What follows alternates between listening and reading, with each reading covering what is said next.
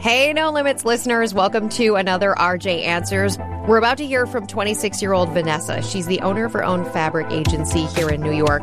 She also drives an Uber because she needs that money to help her right now. She launched her company about 2 years ago, and she knows she wants to grow. She knows she wants to be bigger. She knows that she needs to be bigger in order to stop driving that Uber. How is she going to get there? Here's our conversation. Hi, it's Rebecca Jarvis. You're joining us live on No Limits RJ Answers. How are you? Hi, Rebecca. I'm good. How are you? I'm great. So tell me a little bit about yourself. My name is Vanessa. I'm calling from New York, and I'm 26 years old. I run a fabric agency here in Midtown New York. We represent mills from Italy, India, and Spain, and we showcase the fabric collections to contemporary brands here in New York. I work with Calvin Klein, with Tory Burch, with Alice and Olivia. I feel like I'm on the right path. I have a small office, and the doors seem to be opening, and I do get orders. However, it's not enough to sustain myself, and I do have to Uber drive to support the operation and also my life. So although it looks glamorous, I wonder, am I on the right path?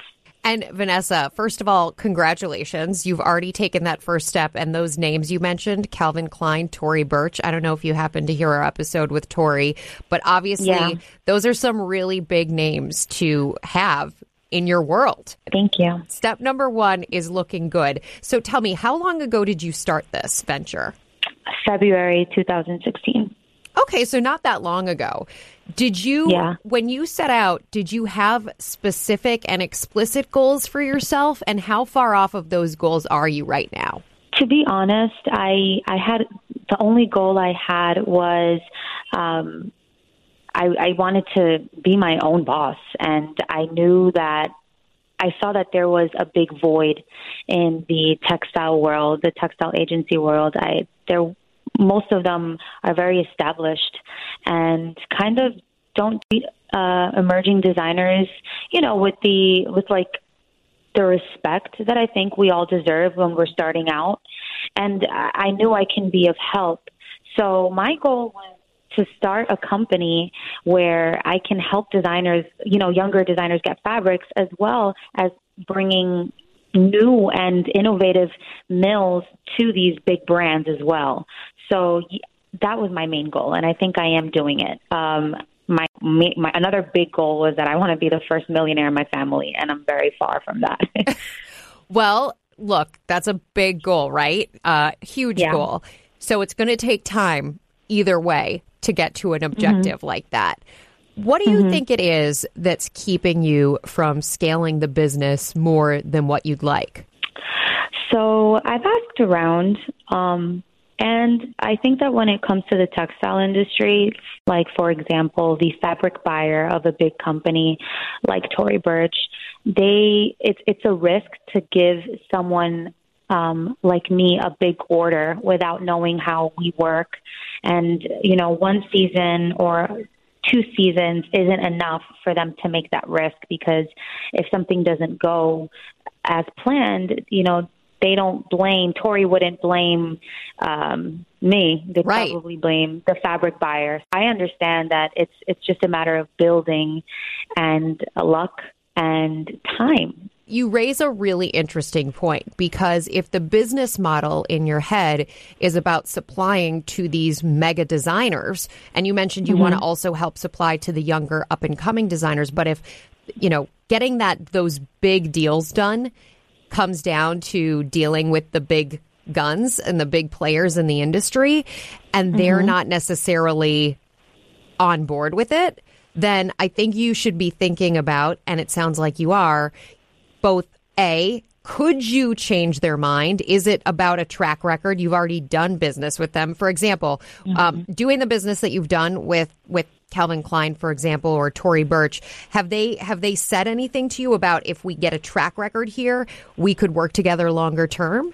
They've never said anything like that. I think that, I do get consistent orders from them, but it's not like I'm getting like, a 30,000 yard order. It's just like, I think I'm very fortunate to even get something every season from them.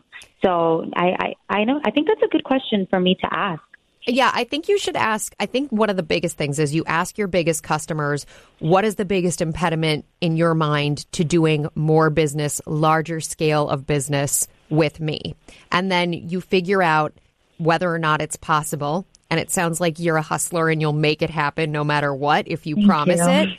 But you gotta figure out, okay, so what is my plan then to deliver and to overcome whatever hesitation they have?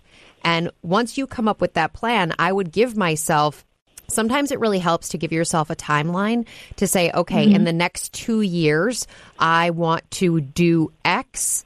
And if you can make that specific plan and really keep going back to the calendar and pushing yourself to live up to the ideal by that time frame, then you've given it your absolute best shot. So either way, at the end of those 2 years, you can say to yourself, I know I gave it absolutely everything and now we're succeeding, or I know I gave it absolutely everything and either my business model needs to change or I can look for something else. Okay. I'm writing that down. What is the biggest impediment for a larger scale order? Yeah, because I think that's your main thing. You're getting these clients now. You've got the customers in your pipeline. The question is, how do you get them to order more? And it sounds like they're coming back as repeat customers, so they trust you, which is great news. That's obviously the key to being a successful business. You need those repeat customers and the people to sing your praises. I would ask them, and then I'm sure you have mentors and people in the business. Have you talked to them at all about what you're battling and what they think you might be able to change or tweak a little bit? So my mentor is actually the one that gives me a small office space. And we did recently speak about that. She says that she sees that I work really, really hard. And it's to give myself a time frame. If one more year, if I don't see anything, then I'd have to reconsider what I'm going to do. But it almost seemed like the last conversation we had, she's like, it's just like impossible if you wouldn't succeed, because I do the most that I can to get my customers' trust. If they need a fabric, even if it's just a swatch, I'll go to them in a heartbeat. Mm-hmm. And that's it. So, the successful entrepreneurs, that is the life of a successful entrepreneur. Anyone who thinks it's easy and you get to, like you said, you wanted to be your own boss, but the reality is when you're your own boss, you have to be harder on yourself on some levels than anybody else ever would be. I have one question for you. Yes. I don't. It's unfortunate, but I didn't start my business with an actual business plan. It came just everything just came very organic. The factories, the customers, and I don't have a business background. My parents don't have businesses. I come from very humble beginnings. So I'm just doing everything on intuition. And so I kind of don't know how to create a business model. Where can you recommend that I can find that information? Or is this something that people create intuitively? Well, I think that there's a couple of things. First of all, there are so many different opinions about, do you need to go to business school? Do you need to learn from the real world? It sounds like you've already learned a lot, but I think one of the keys for you, because you mentioned that you're driving the Uber as well, and you're trying to grow the business. I think one of the keys for you is looking at the financial side of all of this. And the one thing I'm hesitant to tell you to do is to go to business school right now or to even take a business course, because it sounds like you're already working around the clock. What I would instead, if I were in your shoes, do is I would talk to other business people in your network who you trust. And I would look and think about maybe 2 or 3 of those individuals and bring to them in the most micro detail that you can every order, time frame of getting those orders, what goes into each one of those experiences, and talk through that idea with somebody in your network whom you really trust. Are there people like that? Maybe this individual who has shared the space with you. Yeah, it would be her.